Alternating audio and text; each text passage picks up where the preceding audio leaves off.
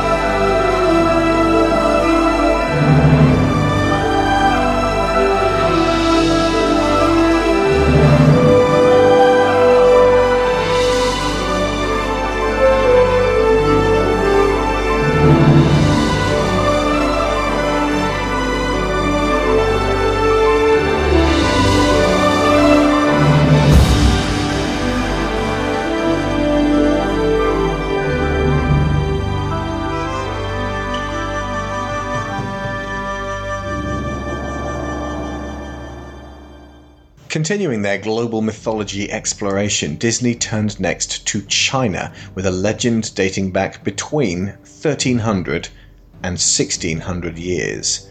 A simple tale of a girl who rides off to war disguised as a boy in place of her father ended up proving massively resonant with modern-day audiences, and it was just the right kind of resourceful female hero they needed to close out their 90s renaissance with.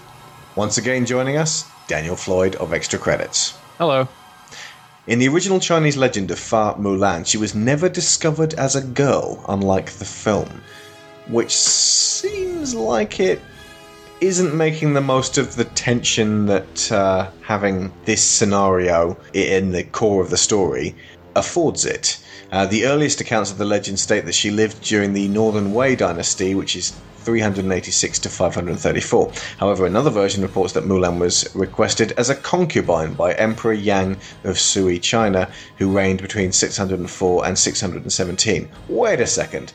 If Mulan was requested as a concubine, but they didn't find out she was a girl... That's a different version of the story. I would imagine so. That's the version of the story where they did find out she was a girl, and she ended up going down a slightly different path. So basically when she hugs the Emperor at the end, he's like, ooh, okay then. Well, it's got something to do with she becomes... the person who discovers her is actually the princess. Uh-huh. And she sees... The princess is quite militaristic herself, and she sees a kindred spirit in Mulan, and they become sworn sisters. Gotcha. And then that's something... cool. Well, it doesn't end pleasantly. That's not cool. The whole being requested as a concubine thing makes Mulan feel so much shame that she ends up killing herself. Oh, that's not cool at all. Yeah, so that's kind of why they didn't go down that route, I think. I suppose technically that story, the moral of this tale is don't treat women like objects. The moral of that version of the story was, ladies, don't do what Mulan did. Don't go off to war, because nobles will find you out and want to put you in their concubine houses.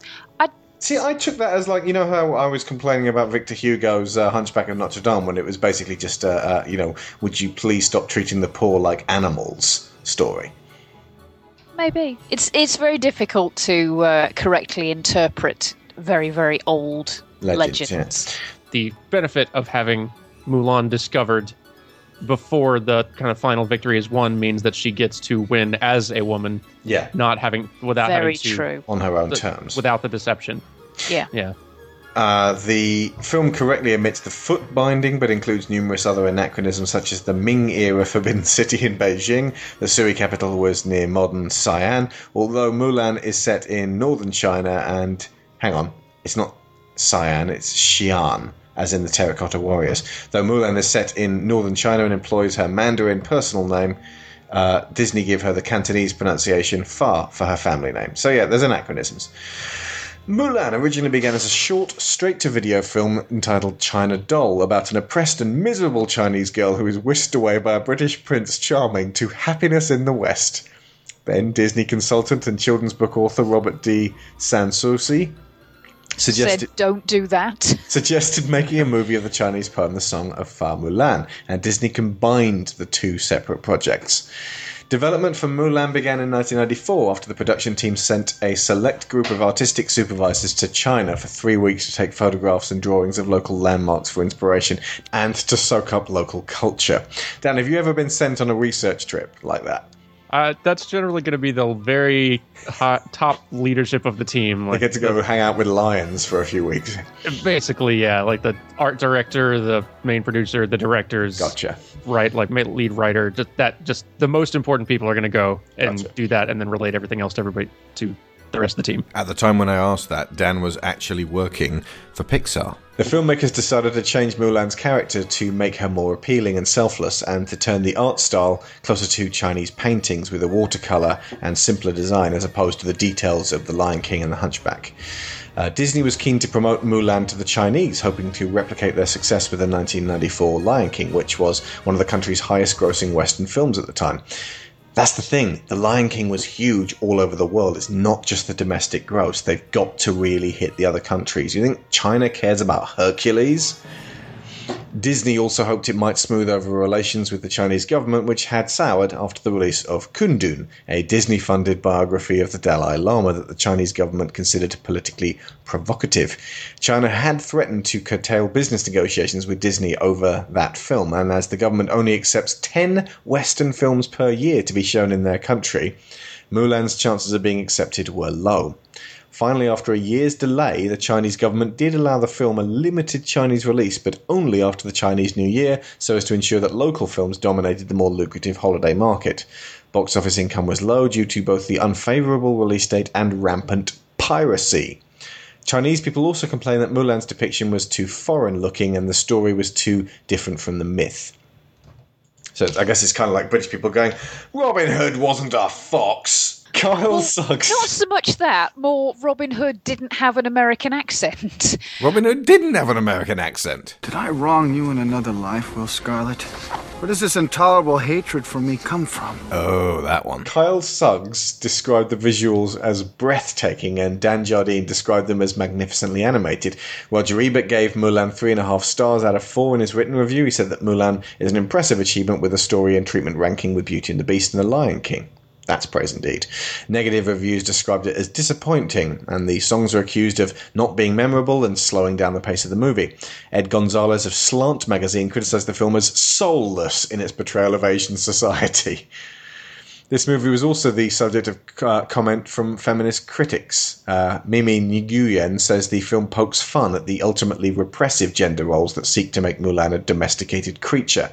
Nadia Labi agreed, saying that there is a lyric in the film that gives the lie to the bravado of the entire girl power movement. She pointed out that Mulan needed to become a boy in order to accomplish what she did. Kathleen Carlin, an assistant professor of English at the University of Oregon, also criticised the film's portrayal of gender roles.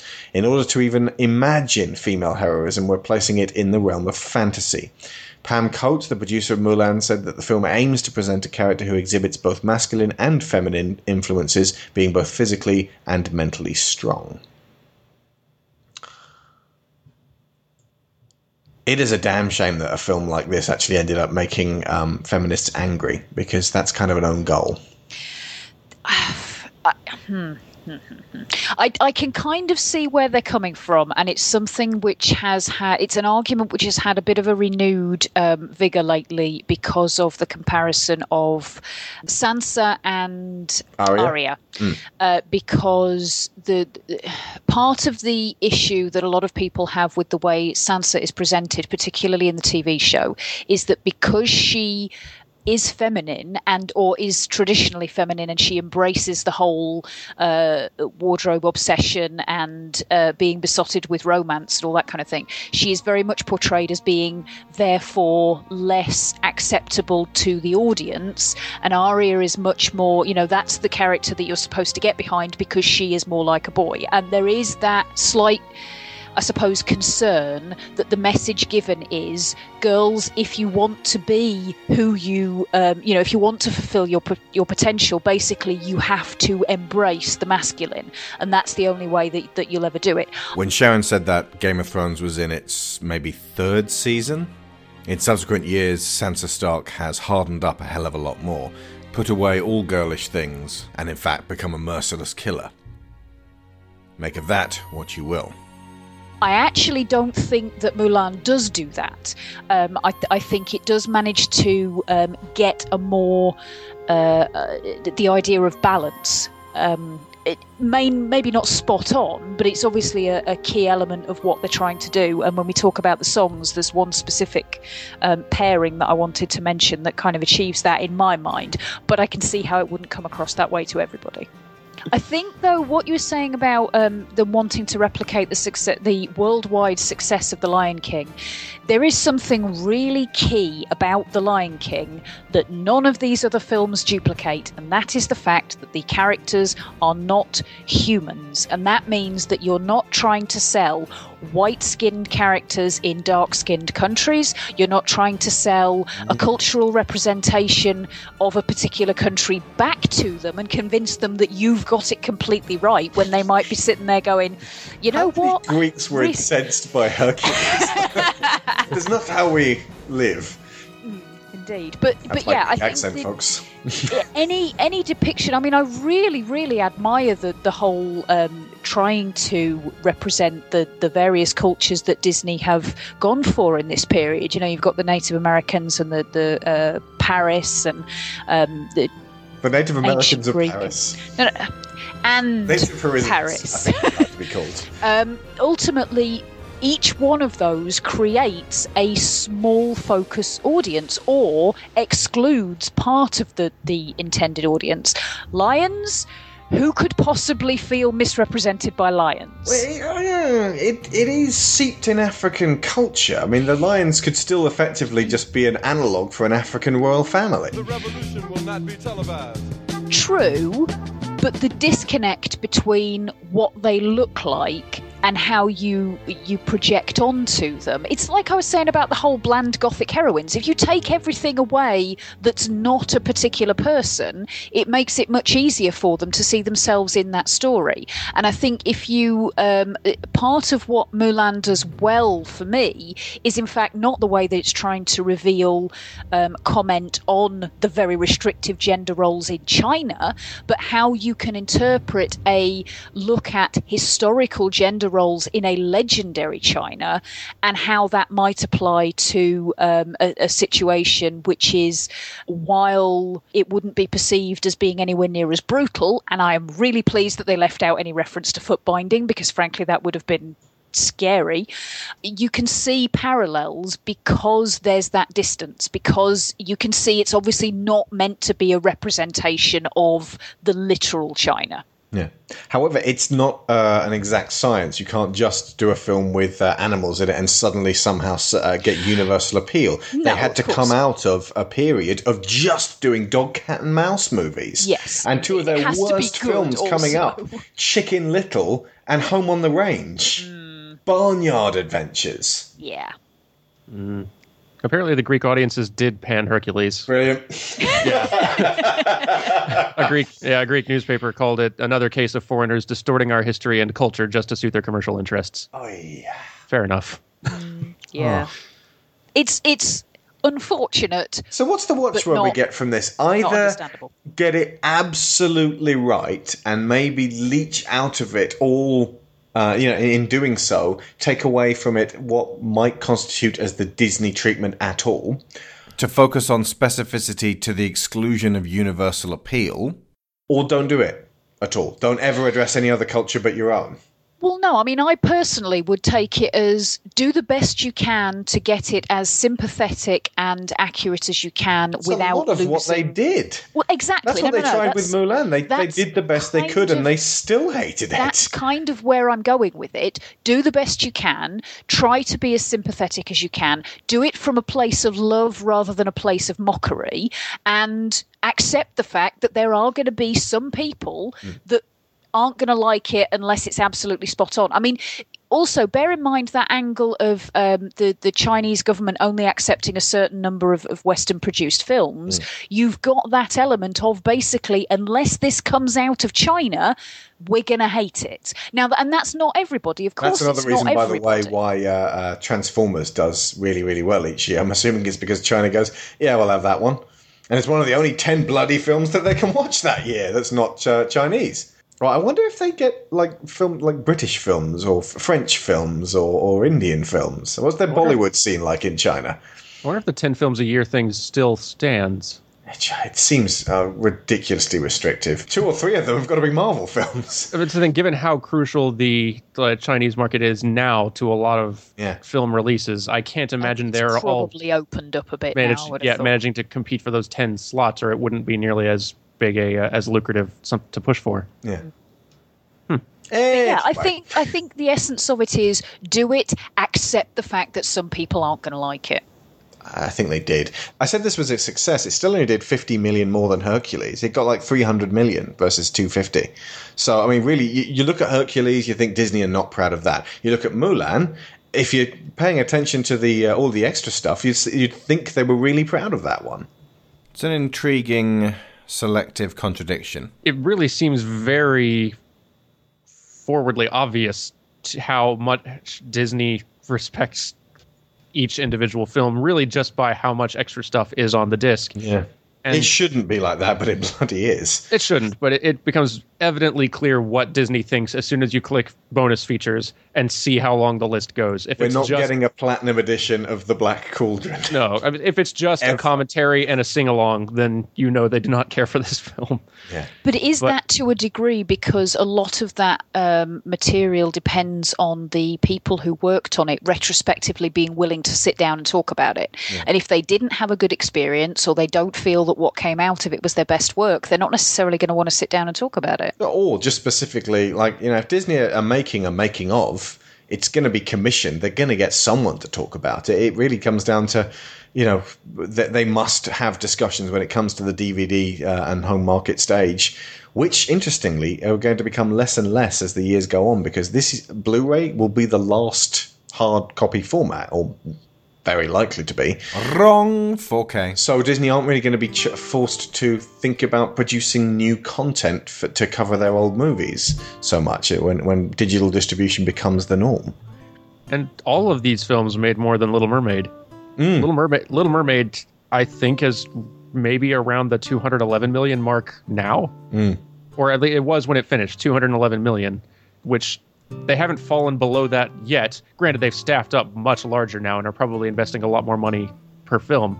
So like, they need to earn more as well. But these films are still doing quite well. Yeah. I suppose early in the Disney Renaissance, say around Beauty and the Beast, Aladdin stage, up to The Lion King, they were still surprising people. They were still on this roll. After The Lion King, it became kind of, what else you got? And the immense popularity led to a weariness from certain people for the successful tropes Disney was dealing in. The Broadway musicals, the princess stories, the comedy sidekicks, the cultural appropriation. So I suppose that started to set in. It's important that we look at this now because we're in another one. We are smack bang in the middle of it. We're around the Lion King stage now with Frozen. At the time of editing, we're now at the Hercules stage with Moana. Same directors, Musker and Clements. We are, and we're seeing... I think it's fair to say that we're seeing Pixar in its post-Lion King stage right now. And I'm hoping it's going to pull around to another big high point. Yeah. Like it has for Disney, because we're in it again with Disney. Are we calling Toy Story 3 their Lion King? It's hard to say exactly. I love Toy Story 3 I think Toy Story. so I think it's fair to call Toy Story 3. If not Toy Story 3, then Up. And I mean, I think Toy Story 3 is a good Lion King comparison. And they're still making, for the most part, some pretty solid films. But it's sort of like the Pocahontas, Hunchback, Hercules, Mulan. Like, they're still good. They're still good, but it's not surprising people anymore. And people know what to expect, and it feels a bit comfortable and safe. You can't just say it's still good. I can't not think. It's just a little slimy. It's still good. It's still good. Part of the problem, though, is that you've got to take the marketing machine into account on this, because it's impossible to say that the reason The Lion King was successful as it was solely down to quality and it just hitting the right appeal spot. That thing was marketed to hell. Yeah. And that style being pushed and pushed and pushed and pushed and pushed probably ultimately contributed to people's downward turn in interest in the Broadway musical style. And they're reaching the tipping point of that with Frozen. I know the backlash on Let It Go. The backlash. The bottom line is people get sick of having it rammed down their throat everywhere they turn. When you put on the radio and you've got Tangled. Well, exactly, because that was not pushed and pushed and pushed and pushed and pushed. Yeah. But I think if people now start to say when the next one is a musical style and the one after that, there is going to be an element of, what else have you got? After Big Hero 6 was Zootopia, then Moana, then Ralph Breaks the Internet, Wreck-It Ralph 2, and then Frozen 2. And this is a new development I only just found out about. Disney, last October in 2017, shelved its Jack and the Beanstalk film, Gigantic. I was looking forward to that. That may work in their favour then, changing the style and not making people feel like they're just going to get influxed with the same thing for a decade. It really may. I'm sorry to go off on a tangent on this one, but it is applicable because at this stage, Disney had many different choices to make after Mulan came out, and they made a lot of choices. And it seemed like they made all of those choices at once and just sort of stacked them end to end and hoped that one or two of them would hit, and they ended up going down a really weird avenue, or a series of weird avenues, all at once. Okay. You're right. We do, especially after... I think basically after Tarzan, yeah. Everything gets weird. Yeah. And they start trying a whole lot of different things, and then none of them really land. I mean, a lot of them are great, but none of them pull them out of their tailspin. Do you know what would have pulled them out of their tailspin?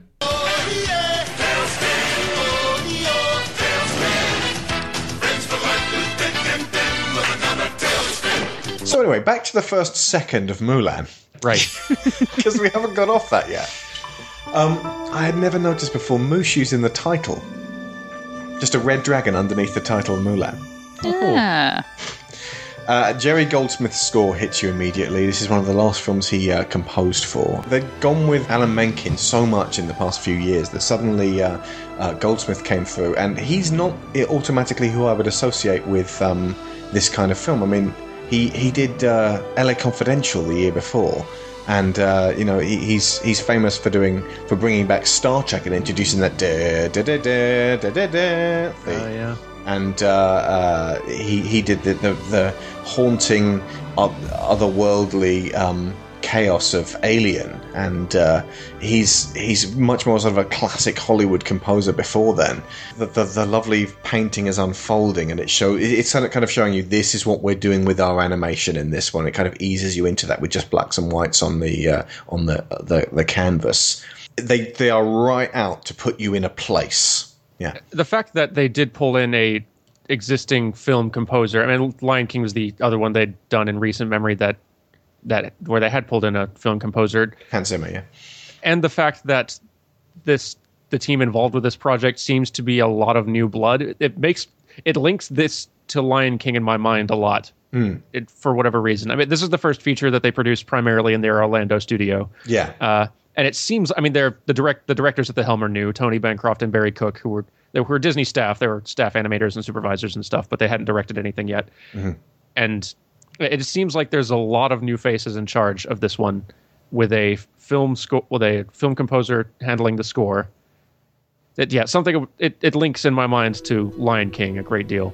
To their credit, this whole film seems extraordinarily well directed to me. Like the shot composition, like a lot of these shots are beautifully composed, and there's a lot of really great subtle acting choices and great scene transitions.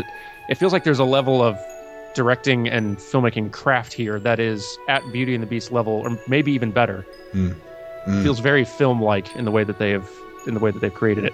I think they go for the visual storytelling in a massive, massive way in this one as well. I mean, one of the reasons that I adore this one so much is it's so beautiful. It looks absolutely amazing, and with the inspiration that they've taken from Chinese artwork, this incredibly clean, simple stylized but not cartoonish way that they've presented the characters and the foreground, what's going on in the foreground, but then the backgrounds, it's almost like watercolor wash. Everything is incredibly hazy, and it's all clouds and mountains and vast expanses of snow. And there's a large amount of emptiness in the film, with the characters being dwarfed by the scenery.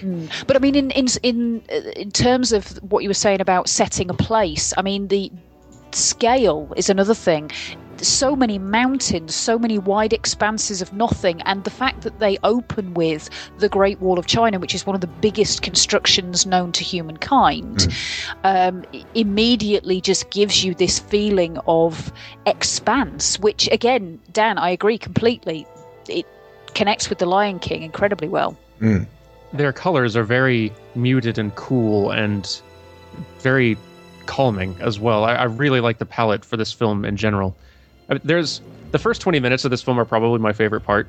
Yeah. On the whole, there's a bit of animation and wisdom that I heard thrown around a lot when I was working at Pixar, and that was that you should be able to mute the audio and still be able to pick up most of what's going on. In fact, for the animator, you should even be able to pause the film at any point, and ideally the character poses and the blocking and characters' posture and their expressions should communicate what the shot is intended to say.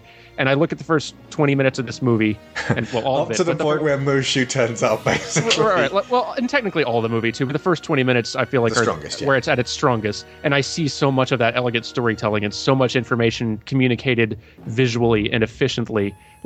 Just like the way that Mulan is watching other girls on their way to the matchmaker and taking cues for how to carry herself, and is always just a slight half step behind them and out of sync. It's almost like they didn't want to go full Pocahontas with it, and they upped the Disney side of it and made it a bit more kind of guiding you through with the funny over what would otherwise be a pretty. This may have been what pissed off some of the feminists, the idea that there is actually some really serious shit going on here regarding a woman's place in that culture. And they kind of gloss over it with a lot of cross-dressing gags. Which is in itself a way of pissing off a portion of the LGBT community. There's that, and also the fact that a lot of the other women are portrayed in a way which is unexplored at best and unsympathetic at worst. Mulan never meets another woman who also doesn't like her place. Yeah. Carry on, Dan. Or really even another woman that that she connects with. Yeah. At best, her grandmother is sort of at a doesn't care anymore. Yeah. Yes. Age. Yeah. But she's about to become an ancestor herself. True. This is what you give me to work with. Well, honey, I've seen worse. We're gonna turn this sow's ear into a silk purse.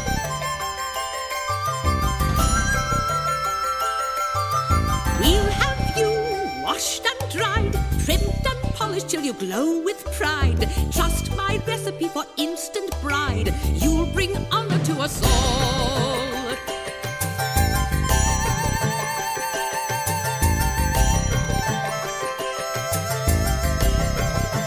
Wait and see when we're through. Boys will gladly go to war for you. With good fortune and a great hairdo, you'll bring honor to us all. Our group can bring our family great honor in one way, by striking a good match, as this could be the day. Men want girls with good taste, calm, obedient, who work fast-paced, with good breeding and a tiny waist. You'll bring honor to us all. We all must serve our emperor who guards us from the ones on that barbaric arms, or through my bearing sons. When we're through, we can't feel like can't blossoms like can't blossoms like can't how can sail, how good honor to us, bring honor to us all.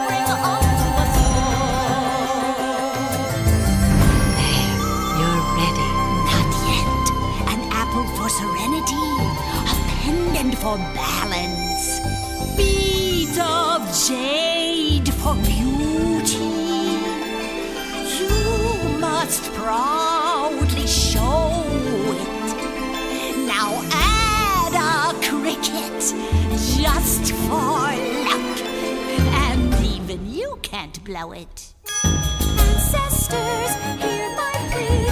Help me not to make a fool of me, and to not uproot my family tree. Keep my father standing tall. Scarier than the Undertaker, we are meeting our matchmaker. Yesterday, guard our girls, and our future as it fast unfurls. Please look kindly on these cultured girls, each a perfect porcelain doll.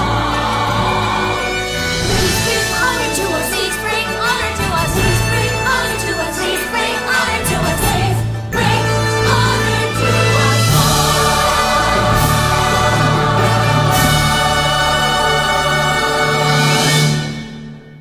all. There's some wonderful little bits of storytelling about Mulan when during the "You'll Bring Honor to Us All" song, which is a wonderful way to start it. She is both a strategist and a liberator. She passes a chess game. The Chinese version of chess looks very much like checkers and makes the winning move.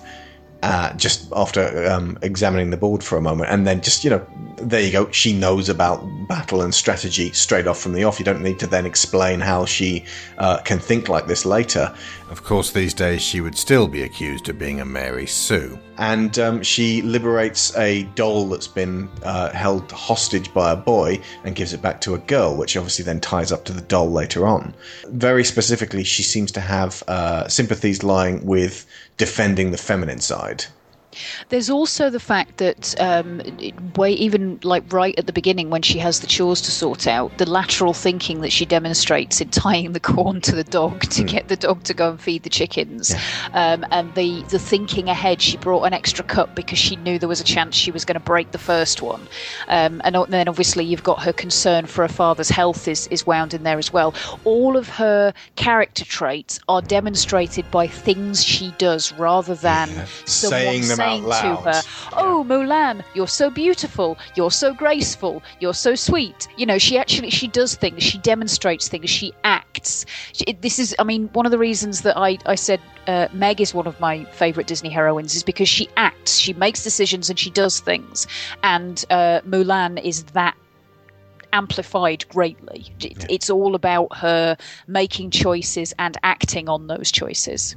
I feel like Chris Sanders must have designed that dog. I was about to say, Chris Sanders did design the dog. So sweet. There's so many little details of this that I just think, Chris Sanders may have been something to do with that. The guy's a genius.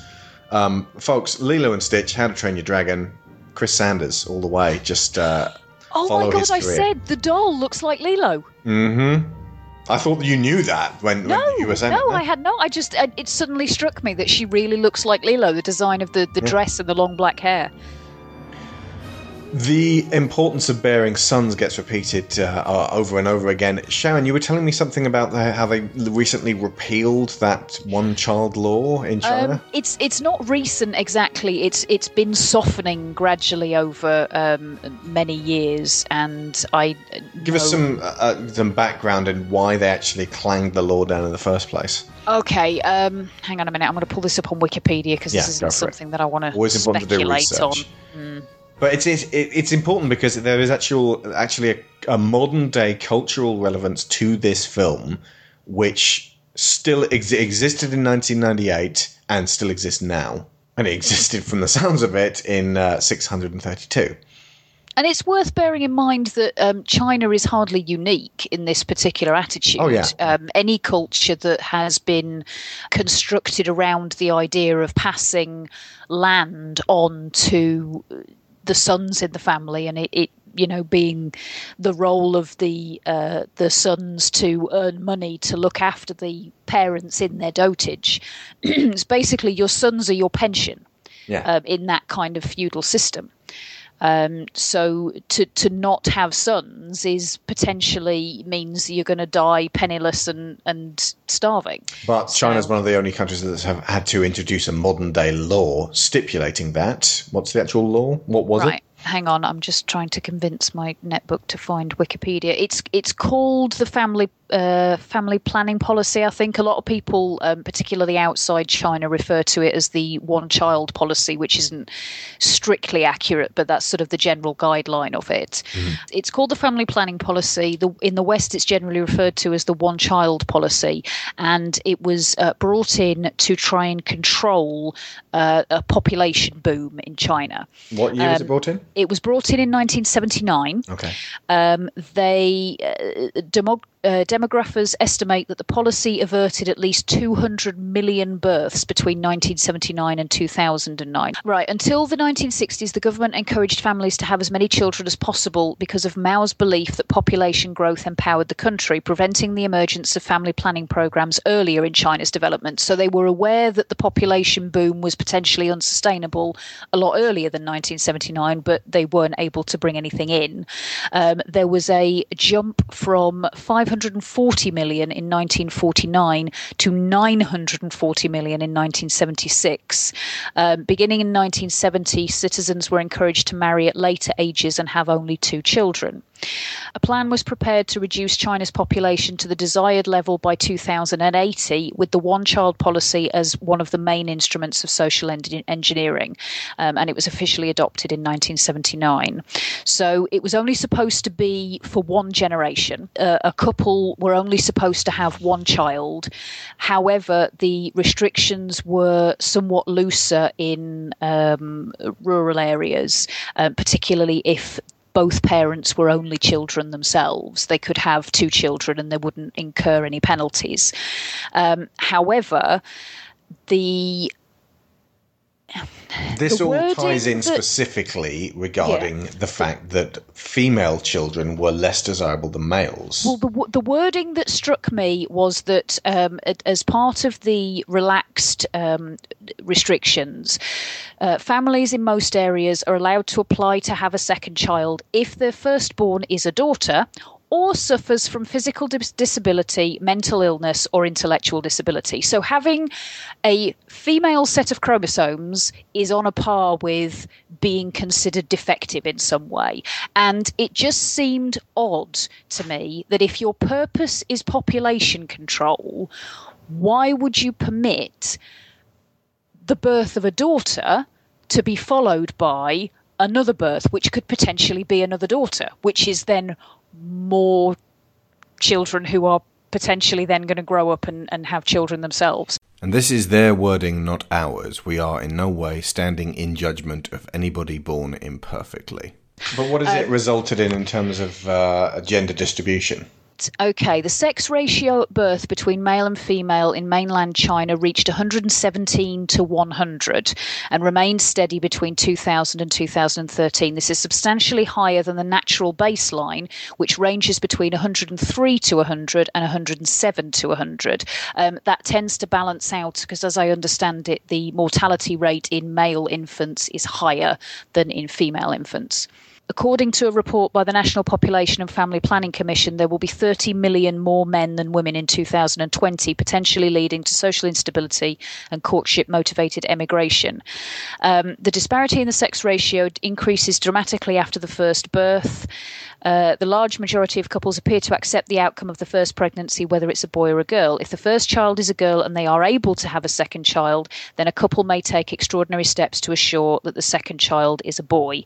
If a couple already has 2 or more boys, the sex ratio of higher parity births swings decidedly in a feminine direction. So, I mean, these things do seem to be balancing out now, maybe. They're working towards that.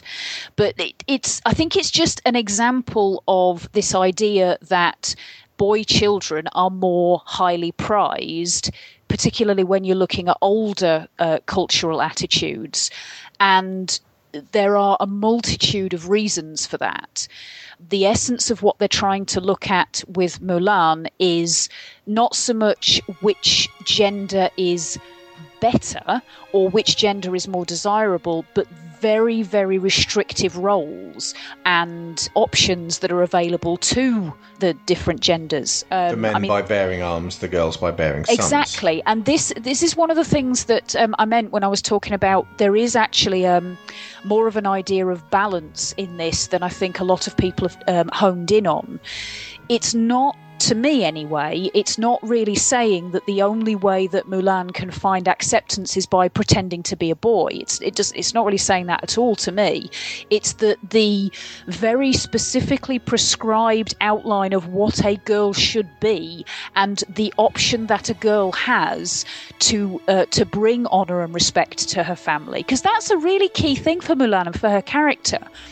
She's still the dutiful daughter. She's still got that stereotypical ideal of honouring her father and greatly respecting him and wanting to do the right thing by him, not just for his personal health and personal benefit, but to bring him respect and to not detract from the honour that he is looked upon by everybody else. And one of the things that they mentioned in the commentary was that when Mulan has her I Want song, which is Reflection, they were saying that she seems to want two things. She wants to be able to be herself, but she also wants to bring honour to her father. And that, to me, is missing the point if you think that those are two separate things. She wants being herself to bring honour to her father. And she wants to be able to bring honour to her father by being herself. It's all tied up with in the same thing. The outlined method by which she can do that, because she's a girl, doesn't work for her. She slips over. She's not graceful. She can't keep quiet. She has a tendency to shout out about things. She's clever. She's, as you say, she's a strategist. But none of those things, to me, are specifically masculine or specifically feminine. They are simply tools with which any person can find the way of fulfilling their potential and doing what works in their life. And when she moves into the masculine world of the battlefield, when you get to the song I'll Make a Man Out of You, that's a very restrictive portrayal of what you have to be to bring honour as well. The idea that you have to be mysterious and strong and silent. And I found myself feeling really sorry for the guys who've got to live up to this template. And even Sheng, who is supposed to be sort of this epitome of masculine ideal, he's drowning. I actually would have liked to... I know they said they steered clear a little bit of following his story too closely, but I would have liked to see a little bit more of that. The idea that having all of this responsibility suddenly thrust upon him, he is actually a bit out of his depth, that he doesn't really... Not that he doesn't have what it takes, but that there are maybe elements to him that would be better applied, not in this sort of very... outlined, rigid, a man is this and nothing else, and a woman is this and nothing else. And I think what appeals to me so much about Mulan is that she is trying to find her middle ground. She is taking some from one and some from the other, and it in a very, very subtle way, because it's not something that they really go into in any great depth. But this idea that gender and gender roles are not binary, that it's not a case of if you are a girl A and if you are a boy B, that it's a spectrum, and you take from the different points on the spectrum that suit you as a person. Look at me, I will never pass for a perfect bride or a perfect daughter. Can it be? I'm not meant to play this part. Now I see that if I were truly to be myself, I would break my family's heart. Who is that girl I see staring straight back at me? Why is my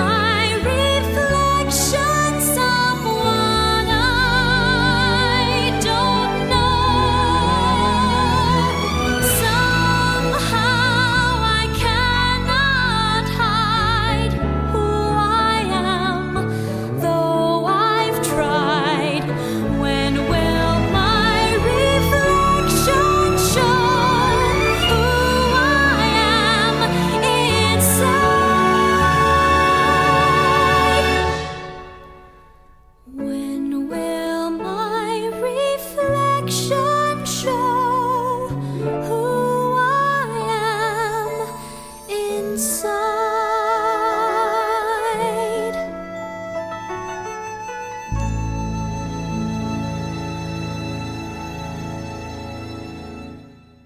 There are panels in this that could have been stolen from Okami. Yeah. Yeah. Or were inspiring to Okami. Particularly anything where you see smoke or water. Yeah. And I was half expecting a paintbrush to come in from the side and look as though it was literally painting the story as we were going along. I guess Wind Waker as well sort of falls into that category. Yeah. Yes. Yeah. I love that Disney does allow the art style that they're trying to pull from inform their effects animation even more than their character designs a lot of the time. Like the character designs will be modified somewhat. You can tell that Belle and Mulan are done in a different style, as are the rest of the characters in each of those films. But the effects, you may not notice it at first, but from film to film, they actually look quite different. Yeah. And particularly beautiful in this film. If you folks haven't yet got it on Blu-ray, that is one that it genuinely benefits from being in HD with. I cannot recommend the Blu-ray enough. It's exceptional. My absolute favourite sequence, and I'd imagine a lot of people's absolute favourite sequence. Anybody?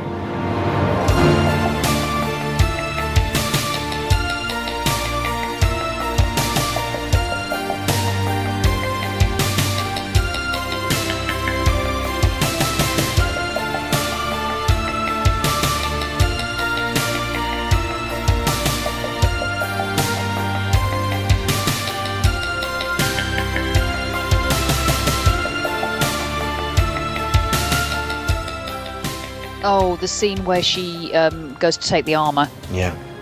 Yeah. It's, I mean, just the combination of music and determination and the way that both light and shadow play out throughout that whole scene and its aftermath, and the confluence of events and the decisions obviously made without a word being spoken, and the drama of that scene.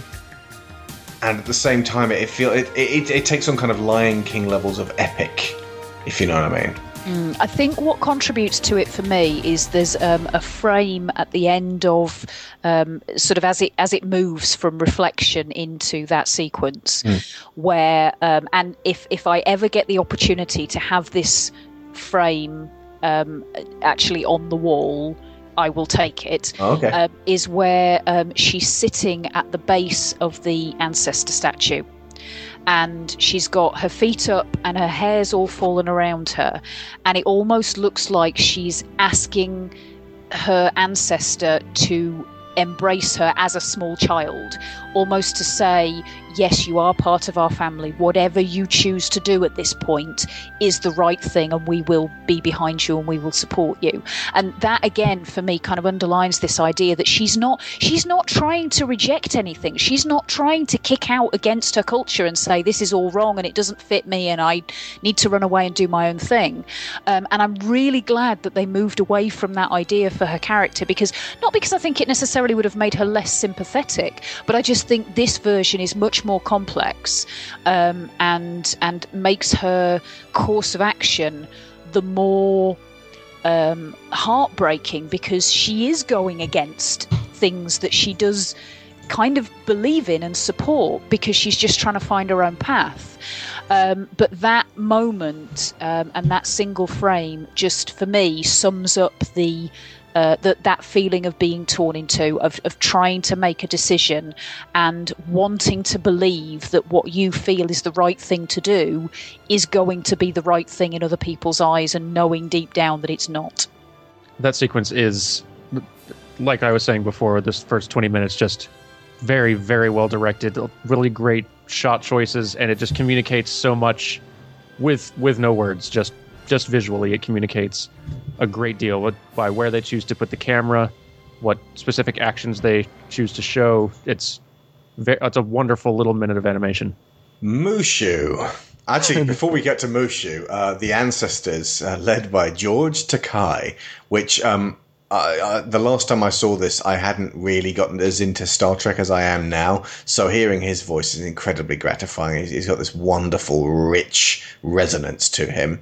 I actually found the ancestors to be somewhat off-putting. This is where the bulk of the cross-dresser jokes get flung in there, and they kind of like stick with Mushu as well. It's almost like they're trying to sidestep the seriousness of what's actually going on because they probably don't want to upset too many people or be too dramatic about it. I don't know. I don't want to just bring out my own assumptions on this one, but it seems like this was the time that if they played it a little more seriously, then maybe the gravity of the situation would have been carried across. Instead, they go for the funny, and it would be very, very hard to go for the serious and have Eddie Murphy mugging like crazy. I think you're right. It does feel like maybe a somewhat necessary pendulum swing, but way too far in the opposite direction immediately after that great little sequence, because it does kind of undercut the drama a little bit of what just happened. Yeah. I think it's just a little bit too jarring. And looking at the film, I'm really surprised Mushu doesn't annoy me necessarily, because I feel like he should. He should. On paper, if you just wrote down his lines, you'd be like, this guy has got to go. Like I think he actually ends up functioning pretty great as a comic sidekick without crossing the line into annoying territory. But I do wonder if it might have been better if they hadn't cast Eddie Murphy, because when you cast Eddie Murphy, you are going to get Eddie Murphy, and Eddie Murphy is all anybody is going to hear. But when you look like at other side characters like Sebastian, say, or Lumiere or Cogsworth, they don't have a stunt cast celebrity behind them, and I think there's a lasting value to that, to letting the character be their own character with their own voice and their own charm and appeal that you'll remember them for, and not just as an avatar for whatever famous person is behind the mic. Because Mushu and Donkey might as well be the same. They're the same character because they're both Eddie Murphy. Yeah. And they don't get to really stand on their own. They are just Eddie Murphy as Dragon, Eddie Murphy as Donkey. All right, that's it. Dishonor. Dishonor on your whole family. Make a note of this. Dishonor on you. Dishonor on your cow. You're so wrapped up in layers, onion boy, you're afraid of your own feelings. Go away. See? There you are, doing it again, just like you did to Fiona. And all she ever do was like you. Maybe even love you. Yes. And they lose a little something there. Possibly why in Shrek they didn't even bother giving him a name. He's just Donkey. But despite that, I'm surprised he actually doesn't annoy me. That I think he does work. I think it's just a slight.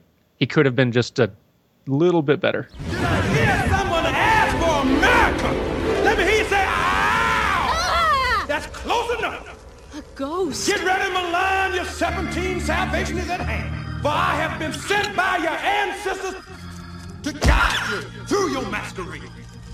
Come on, if you're going to stay, you're going to work. So heed my word, because if the army finds out you're a girl, the penalty is death. Who are you? Who am I? Who am I? I am the guardian of lost souls. I am the powerful, the pleasurable, the indestructible Mushu. Shan Yu, I think, again, on paper, this guy should be one of the scariest Disney villains ever. Shan Yu.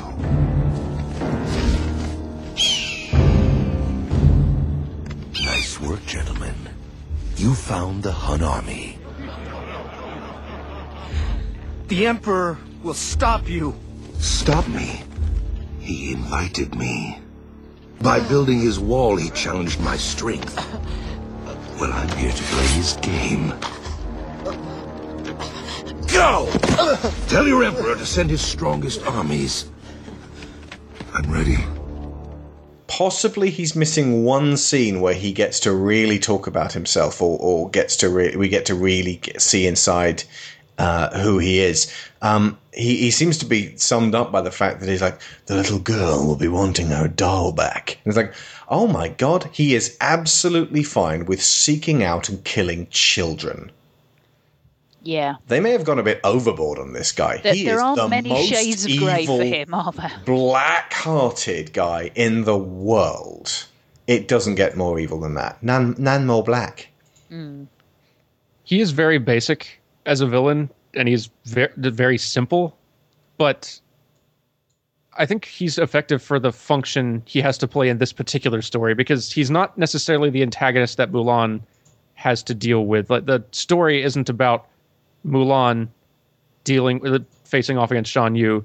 It's about her story. Her story is about taking the big risk, joining the army, finding herself struggling to keep that secret. That's where a lot of the drama in the story comes from. Shan Yu is just there to function as the big threat that is setting everything in motion and creating the need for her to take a lot of the actions that she does, and as a way to lend urgency to a lot of things. And I think he is great for that, because he is very much the sinister, big, scary threat coming that fears nothing. And he's the big wave that's about to crash over this whole place. That Shang's little tiny army, which seems smaller in every shot and as the film goes on, till eventually it's just that cluster of about 8 people. Yeah, seems woefully inadequate to stop. And then there's Yao, played by Harvey Fierstein, Ling and Chen Po. Was it the group of 3, the Warriors 3? I think, they do call them the Gang of 3 or something like that, don't they? Repeatedly. They are defined by their shapes, as in Chen Po is a great big huge round panda-type guy. Yao is an angry little square, and Ling is described as a triangle, though he seems more like a rod to me. He's a very narrow triangle. Yeah, he's a very, very thin, isosceles triangle. They're there to suggest these are the men who have, as you said with the I'll make a man out of you, these are the guys who have this is what it requires of you to be a man thrust upon them, and they want to meet that goal. And it's their acceptance of Mulan at the end of the film that's absolutely key, and they accept her for who she is, and it's kind of like the rest of the world sort of accepting Mulan is incidental, because it's the group of 3, the manly men, need to basically take her as one of their own, and all kind of agree that they're fighting in the same fight. Does that make sense? Yeah. Also, I think the fact that there are elements to their character that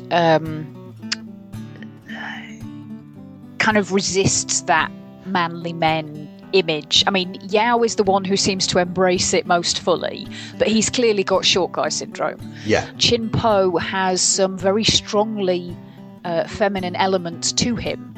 His whole thing about he just wants a woman who can cook for him. I seriously doubt this guy's going to get out of the army without actually learning to cook for himself. Yeah.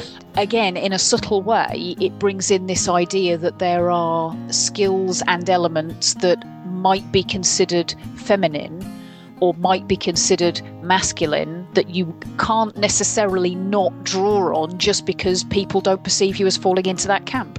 The song A Girl Worth Fighting For, all of the qualities they list in a woman that they're after, none of them are qualities that Mulan possesses.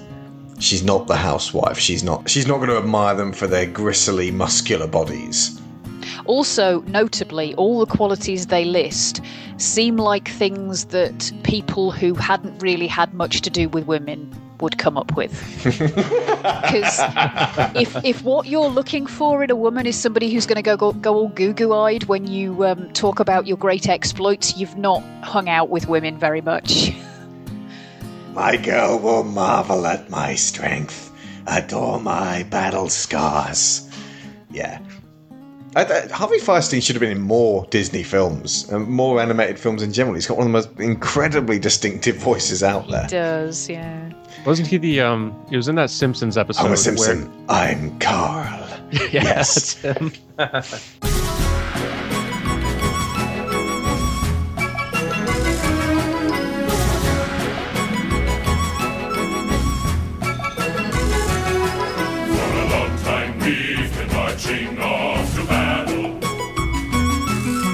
Thundering herd, we feel a lot like cattle. Like a pounding beat, our aching feet aren't easy to ignore. Hey! Think of instead a girl worth fighting for. Huh? That's what I said, a girl worth fighting for. I want her paler than the moon, with eyes that shine like stars. My girl will marvel at my strength, adore my battle scars. I couldn't care less what she'll wear or what she looks like. It all depends on what she cooks like. Beef, pork, chicken.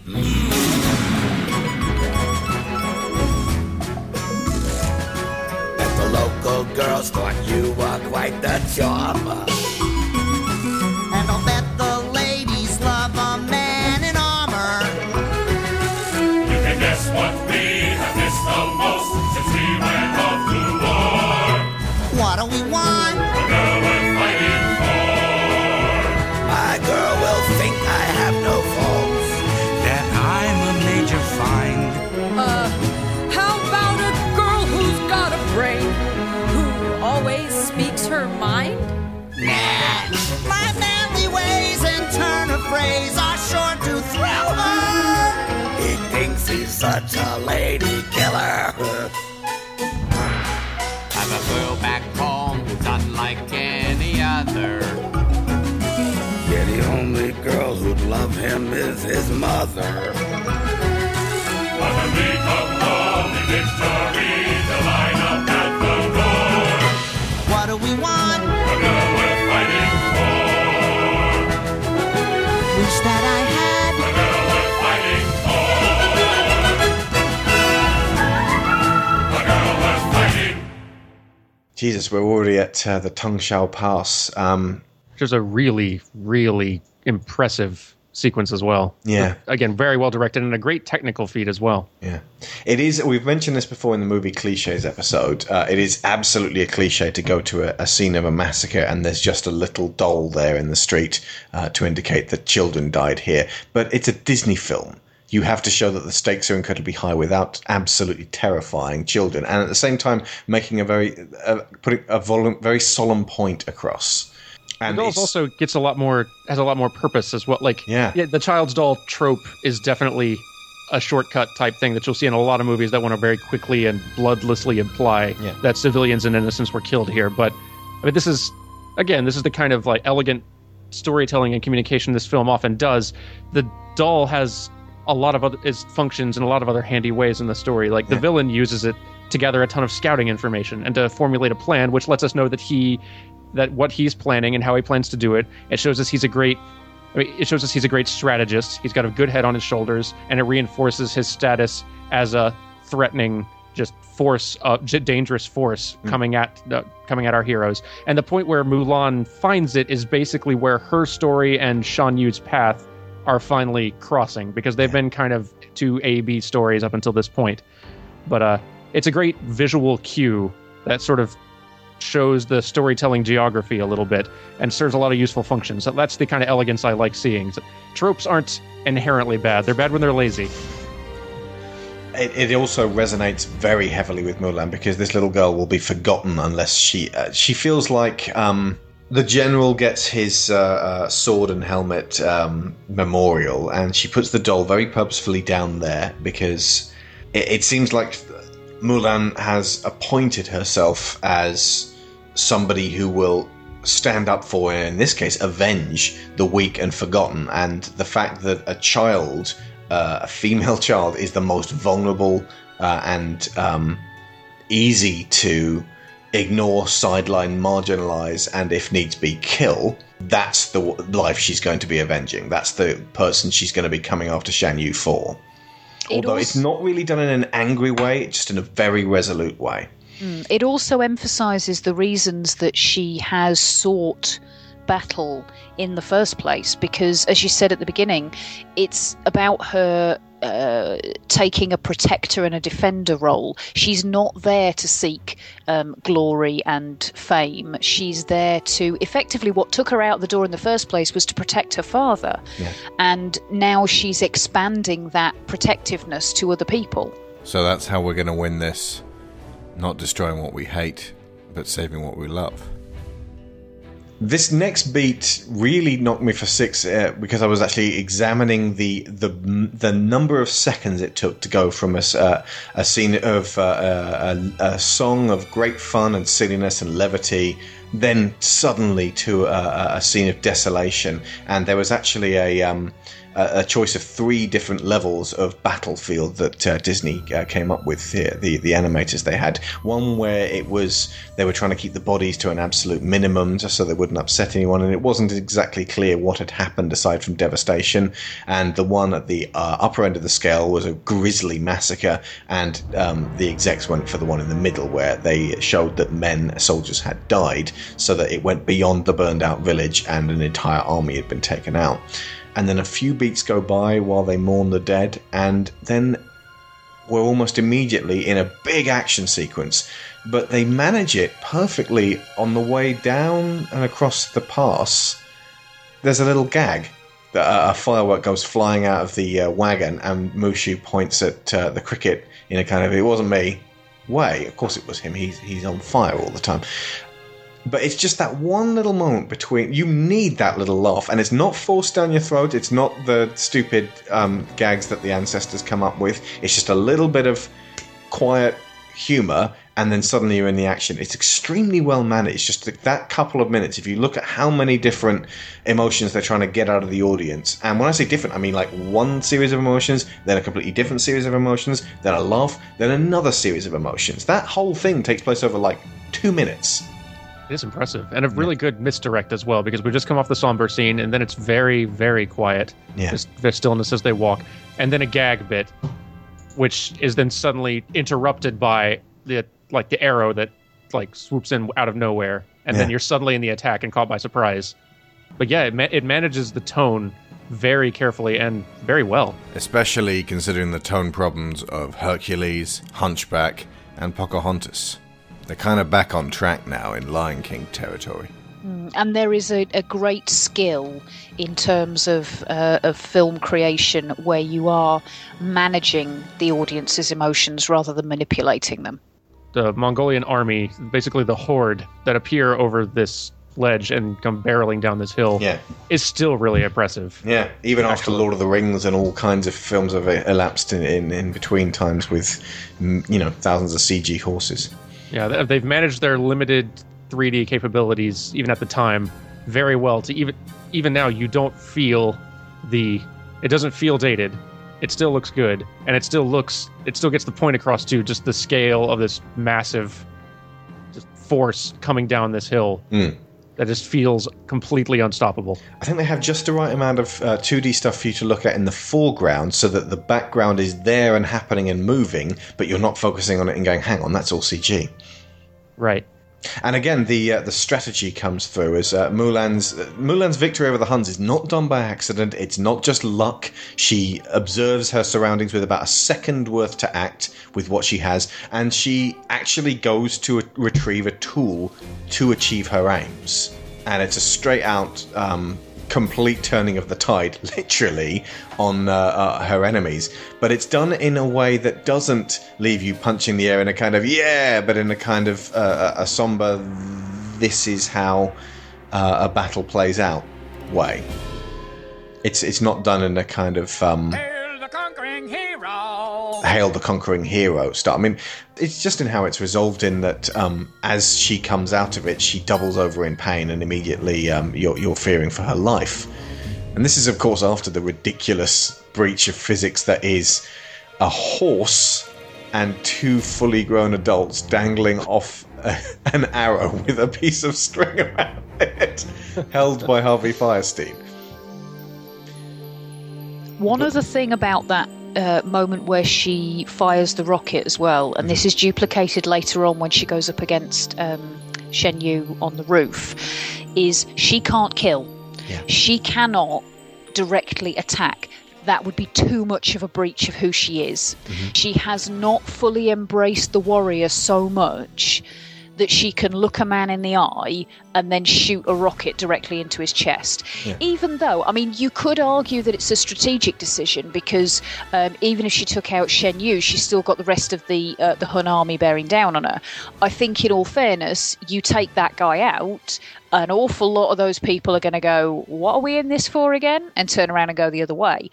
But by making that decision to fire on the mountain instead, it takes away the need to directly murder a human being, which again, on the roof, when she gets the sword, and she plays that whole thing where she basically uses the sword as like a spring vault to jump over him and then stick his cloak to the... She could have just stabbed him at that point. Yeah. But it's obviously not in her to do so.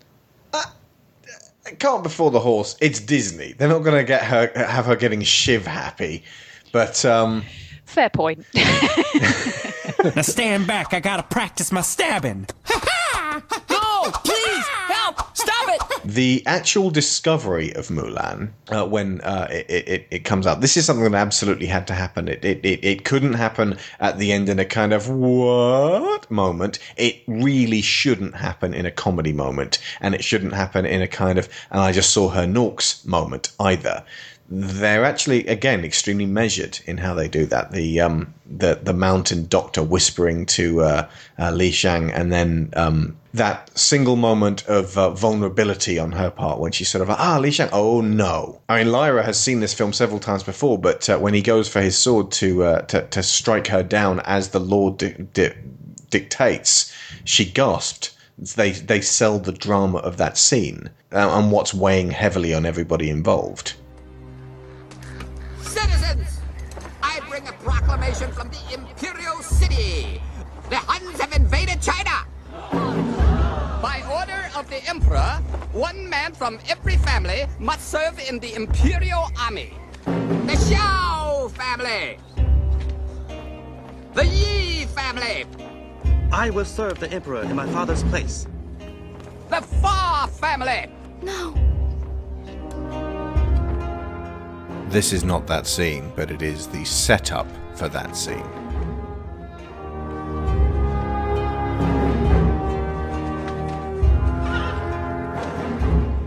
I am ready to serve the Emperor.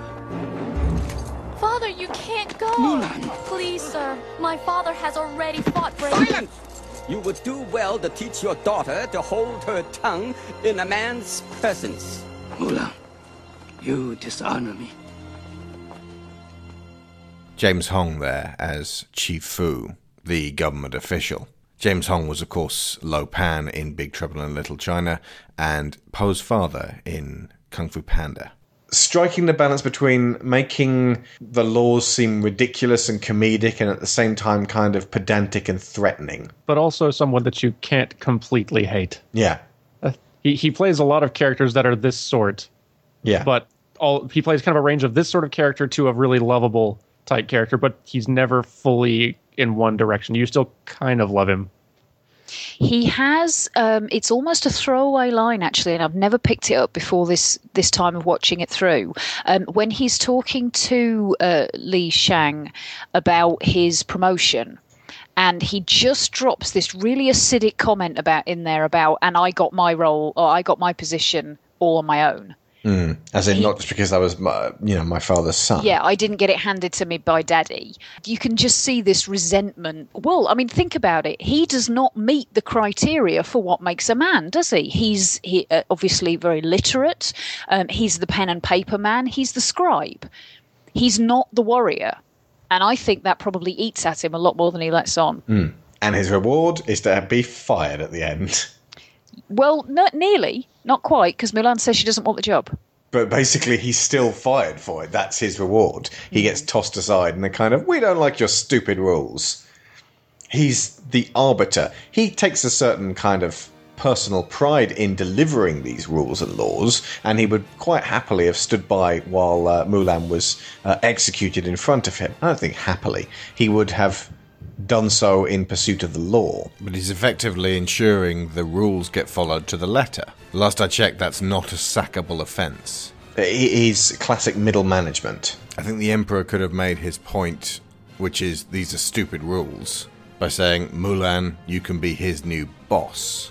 But this is a long, well-worn tradition in movies of break the rules and get rewarded, follow the rules and get punished. We like that trope because we like to imagine ourselves breaking more rules. And then for everyone to see how right we were. Cut to the scene of the Forbidden City. Astonishing crowd scene here. It's possibly less so now that we've seen the lantern section in Tangled, but if you consider how many little people had to be animated in a way that convinced and wasn't just... I mean, I remember looking in the background in Hunchback at the people doing their Ring Around the Roses dancing, going, ooh, like that. You don't get that in this. They're all too far away.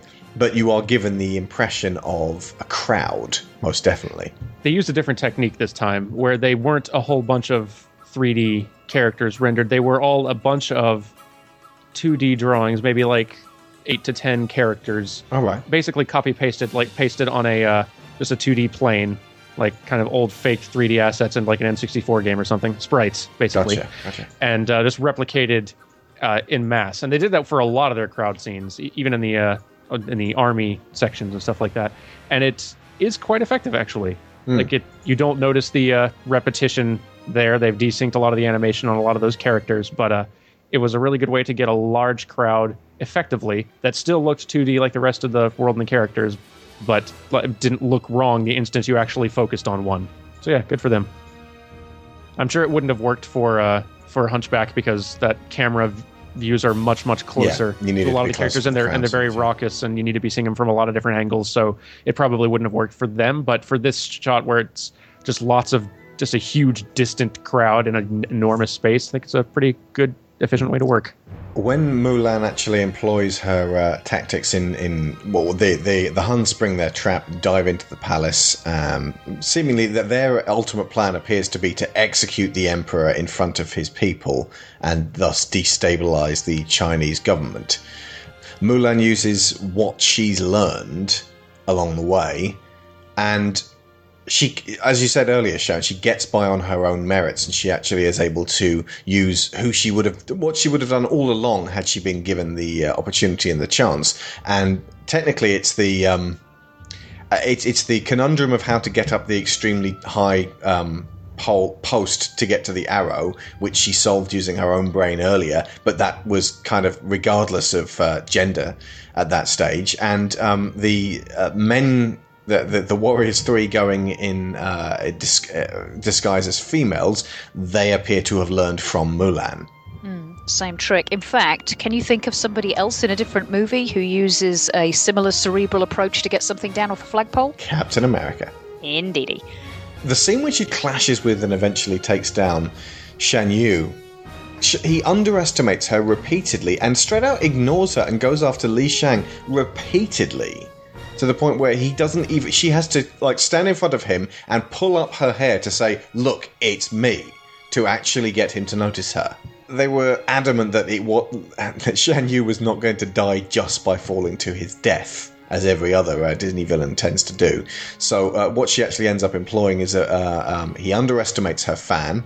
Then she uses the purloined sword in a skillful manner and is helped by her friends. And there's that balance between the male-female thing that we seem to respond so well to going on, to take him out, and using one of the more well-known Chinese inventions of fireworks. I do really like the touch of her using a fan to get the upper hand on the leader of this warrior army with a huge, really dangerous-looking sword. Using about the least warlike device you can think of to ultimately get the upper hand. At the very end, I think it kind of annoyed me that she ended up going back to her family, because she gets offered a place in the Imperial military and could have genuinely had a major positive effect for the equality of her society. She could have sent Chinese culture forward several hundred years. But of course, she was just a legend, and you know, it's a story. Also, I would say it takes more than one person in the right place to change societal attitudes, because ultimately one woman in a position of power doesn't prove to people that women can take positions of power. It just proves that that woman can take a position of power. You have to reach a tipping point in terms of numbers before it becomes a given, I think. And ultimately her goal was to keep her father protected and to do as best she could by him to protect China, and she had achieved that. So it was a case of having that been achieved, she could return home with pride. Yeah, and yet she's still so humble when she comes back to him. Yeah, her aim was to find her true place and her true self, and being the Emperor's advisor or a noble warrior on the battlefield for the rest of her life, that wasn't her either.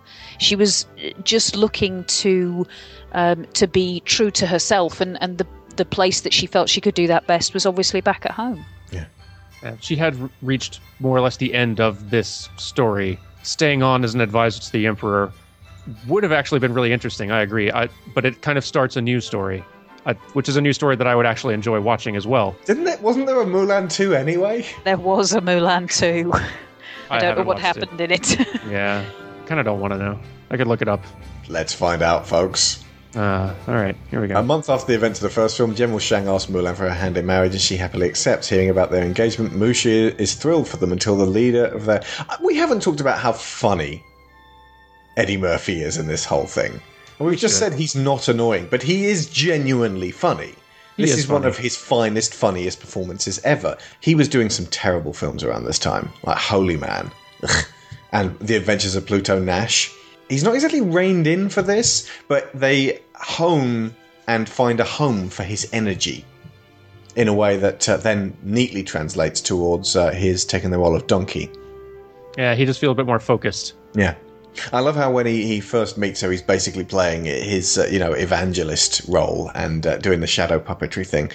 It's the right use of an animal companion. He's also proactive. He affects the story. If you lifted Mushu out, then Mulan herself would need a lot more resource. Her character would have to be different to get her up in the morning. Yeah, he gives her a lot of pep talks and guidance along the way. Yeah. Where she would, as soon as she entered that army camp, she would have become very unsure and lacked a lot of confidence to act that she could actually get this done. And he provides a lot of those motivational words. Yeah. He lights a fire under her. There you go. Father, I brought you the sword of Shan Yu and the crest of the Emperor. They're gifts to honor the Fa family.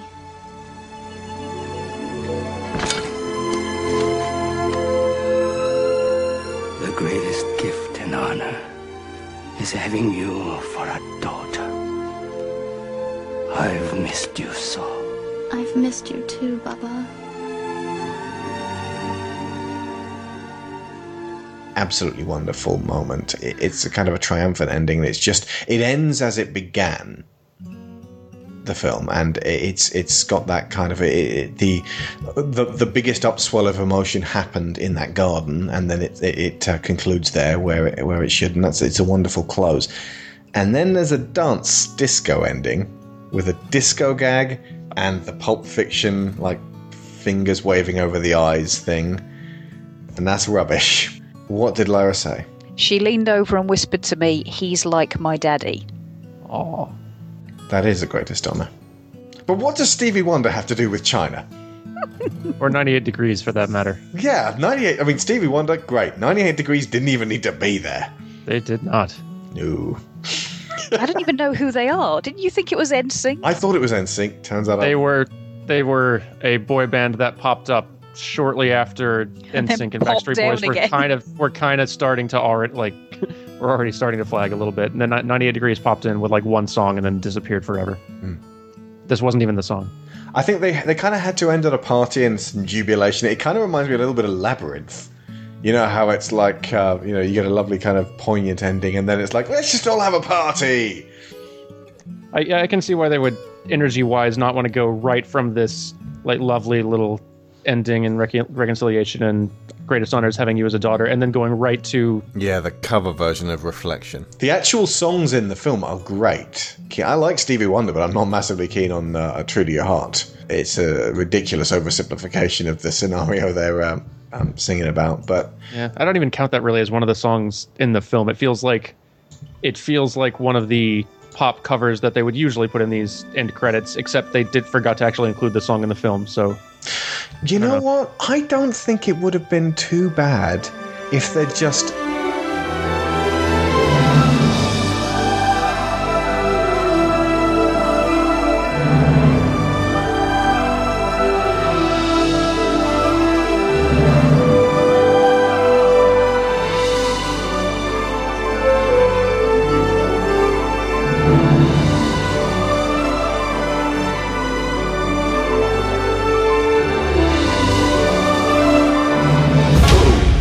just had Mulan. Title card, beautiful bright red lettering. And then, I don't know, maybe a reprise of You'll Bring Honor to Us All. Only different, changed. It could be like a completely new lyrics reflecting a different place. Yeah. Brought honor to us all. Yeah. But in a completely different way, reflecting what Mulan actually did. It could be. Originally, Eddie Murphy was going to sing a song as well.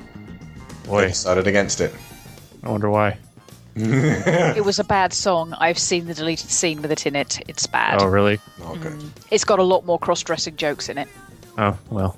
Yeah, we could do with a few less of them. I would be interested in hearing from our... we've got a small contingent of trans listeners. I don't think it's fair to say that across the board this will be insulting to the trans community or embraced by the trans community. I think it's going to be a case of down to the individual on this one. I would be inclined to agree. I mean, it's not really... about sexual gender identity anyway. It's about social and it's the gender role in society. But she has no desire to be a man. She just has to facilitate what she needs to do by pretending to be a man. Yeah, I mean, I have to admit though, I have always felt that there's an element of a female coming out in Reflection. Oh yeah, that's going to score very, very highly with a lot of people for whom it just jabs at their heart and they're like, my God, this song is about me. And because it's so applicable, in the same way that Let It Go is so applicable to so many scenarios. But that's the best kind of representative story, isn't it? It's not something that you can tick the boxes and say, yes, this exactly recreates a particular experience. Exactly. Yeah. It's one that elements of which can be taken to represent a lot of difficulties and dilemmas that people come across in their lives. And you can guarantee none of those songs will ever be sung by 98 Degrees. Oh, God. Thank Christ for that. Oy. So this one earned more than Hunchback and Hercules. It did. Not by much. I think it got a more respect, and that's possibly why Disney think of it more fondly than the other latter end 90s stuff. I think it did. I remember feeling like it did at the time. I mean, I think A Bug's Life performed better that year, and that trend wasn't going to stop anytime soon. So you can see where this is going. Yeah. Also, it's entirely possible that the reason that there's so much material in terms of how much effort they put in on the design and the specifics of the Chinese art that they were trying to imitate and all that kind of thing is because they really put a lot of thought into this one. They might just not have put that much thought into Hercules. I don't buy it. I'm willing to believe like so much thought goes into all of these things. Like yeah. And when it's I a say shame that not it doesn't as much thought, I just mean except Chicken Little. Well, bad thought can happen too. So much thought goes into all of these things, and it is a shame that that degree of thought is not revealed in the bonus materials of so many of these films. Honestly, because there's a lot of people who work and think very hard making a lot of these things, even the ones that turn out bad, and sometimes getting a look into their process can still be really interesting, even in the bad cases. So I do wish Disney would cast more of a light on those ones they don't seem as fond of themselves. Yeah, I want to know more about Black Cauldron and Rescuers Down Under, and I mean, Oliver and Company did well enough, but no one ever said anything about it. I want to see a Black Cauldron's A Heart of Darkness documentary, basically. Just like that, and then we got to the moment where we tried to pitch them the melting, rotting corpses of the undead army, and Jeffrey said no. Yeah. Apart from anything else, it would be such an incredible educational experience if Disney were able to produce learning material for all of their films for people to study. I mean, that's why we're doing these podcasts. The whole, all the material that was put together together for the making of the Lord of the Rings films, you can watch that as basically a masterclass in how to put a film together. Yeah. It's very true. And I mean, I know it's not officially sanctioned or anything, but what is that Emperor's New Groove?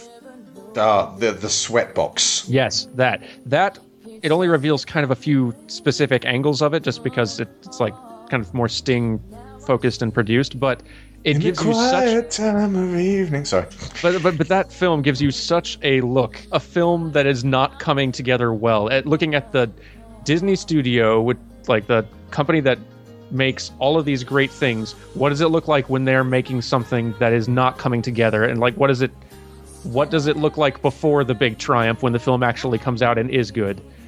It's so much more interesting actually seeing a problematic production or seeing them when they are failing. And you can learn so much about the whole process, and you can learn to really appreciate when they capture lightning in a bottle and succeed in a grand way. Just by seeing, it gives you an idea of how hard it is to do this. Like, making an animated film is such a huge, difficult task that involves so many people. And when you have any production that involves that many people, that means that it requires a lot of things to go right for it to come together in a great, singular, beautiful way. And that they do it at all is astounding. And I think getting to see these sort of windows into failing projects helps you to really realize that if you've not been on the inside of it yourself. Yeah. But like I said, that's kind of why I'm doing these podcasts, because I wanted to do a series that looked at Disney and just didn't pull its punches.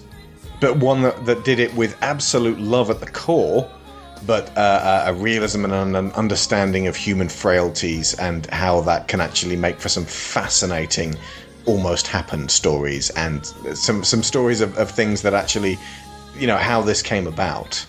Yeah, I mean, this actually makes me really look forward to talking about these post-Tarzan films that do start kind of doing all kinds of different weird things to varying degrees of success, because I think those are going to be very interesting to look into further and discuss what they're trying to do. Up until this point, the whole Renaissance has been much of films doing a very similar thing very well, which is really interesting to watch and great fun to talk about. But seeing these, as we get toward like Dinosaur and Emperor's New Groove and Atlantis and Lilo and Treasure Planet, that's lots of films doing very different things in interesting ways, and sometimes succeeding and sometimes failing horribly. We shall see if the current Renaissance results in the former or the latter. Indeed we shall. Okay, so next week we'll be back with Tarzan, one of my absolute favourites. Can't wait. And a huge shout out to all of our special patrons this month. That's Joel Robinson, Abel Savard, Sarah Montgomery, Duran Barnett, Tom Painter, Finbar Nicole, Jameis Enright, Mark Lush, Dan Mayer, Joe Crow, Christopher Finnick, Toby Jungius, Dave Hickman, Aaron Lecluse, David Garcia Abril, Kieran Datchler, and Lorraine Chisholm. And if you folks feel like joining the Patreon, you can get access to all kinds of goodies. If you're at the $3 level, you get every episode 2 days early. If you're at the $5 level, you get quick reviews, and you can hear everything that went on behind the scenes during the podcast, the stuff that didn't make the final cut in our cutting class episodes. Quick reviews are everything I get to go and see at the cinema. I come home, I tell Sharon about it. I did Jumanji, Welcome to the Jungle the other day, Paddington 2, The Disaster Artists, the Lego Ninjago movie. People have been asking me what I thought of Mother. Well, that's one of the quick reviews. I spent nearly an hour on Alien Covenant. Coming up, we got The Greatest Showman, Coco, and a late one for Murder on the Orient Express. So come along to the Patreon, even if you're only going to throw in $1 a month. That still makes you part of this community. Oh, and one last thing, check out School of Movies on YouTube. We've been putting up some really good videos recently. There were a couple on Star Wars, The Last Jedi, and I've started putting up little snippets of the Disney shows, just to give people a little concentrated burst of the best stuff from these podcasts. So you can watch those, you can share them around with all your friends. Bring people to this podcast, because nowhere near enough people are aware of this show. It is the best kept secret. Okay, we're going to end on I'll Make a Man Out of You. This was sung by Donny Osmond. And if you haven't seen it, check out Jackie Chan singing this in Cantonese whilst flipping around with a bow staff. It's awesome. And I actually think the MVP of this movie, the character that pulled its weight the absolute most, was that arrow that at one point was attached to a piece of rope and holding suspended above a gorge a woman, a man, a small dragon, a cricket, and a horse. That is one strong arrow. See you next week for Tarzan. Let's get down to business to defeat the Huns. Did they send me daughters when I asked for sons? You're the saddest bunch I ever met, but you can bet before we're through, Mister, I'll make a man out of you. Tranquil as a forest, but on fire within. Once you find your center, you are sure to win. You're a spineless, pale, pathetic lot, and you haven't got a clue. Somehow I'll make a man out of you. I'm never gonna catch my breath.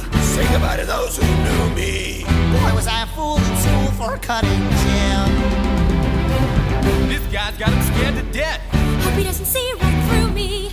Now I really wish that I knew how to swim.